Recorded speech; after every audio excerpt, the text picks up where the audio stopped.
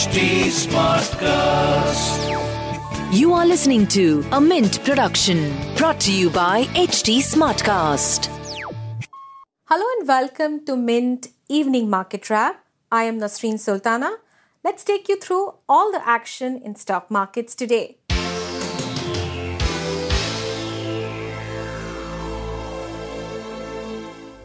Indian markets snapped a 4-day losing streak on Friday, ending mildly in the positive. The BSE Sensex ended at 52,485, gaining 167 points or 0.3%. The Nifty ended at 15,722, gaining 42 points or 0.3%. Domestic markets saw a sluggish week ending with mild gains.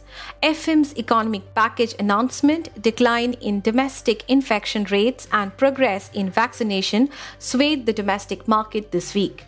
Among sectors, consumer durables, healthcare and energy were top gainers while power and metals were losers on Friday.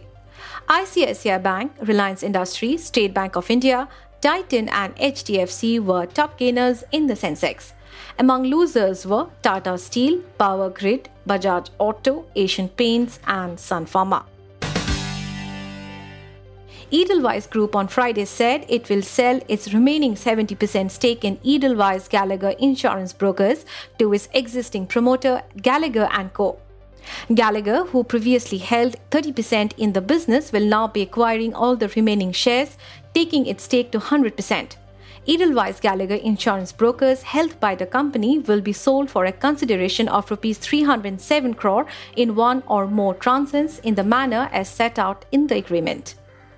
The impact of the second COVID wave on the balance sheet of banks has been much less than what was projected earlier, and capital and liquidity buffers are resilient to withstand future shocks, said RBI Governor Shaktikanta Das in the foreword of the Financial Stability Report released by the central bank on Thursday. Moving on to global markets, Asia-Pacific stocks were mixed on Friday as investors looked ahead to a closely watched US jobs report set to be released later. Mainland Chinese stocks were among the biggest losers regionally as the Shanghai Composite fell 1.9%. Hong Kong's Hang Seng Index declined 1.8%. Elsewhere, the Nikkei in Japan shed 0.3%. South Korea's Kospi closed 0.4% lower. In other asset class news, oil prices were lower in the afternoon of Asian trading hours, with international benchmark Brent crude futures falling 0.4% to $75.50 per barrel.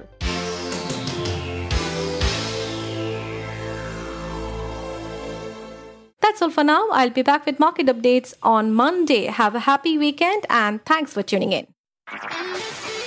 This was a Mint production brought to you by HT Smartcast. HT Smartcast.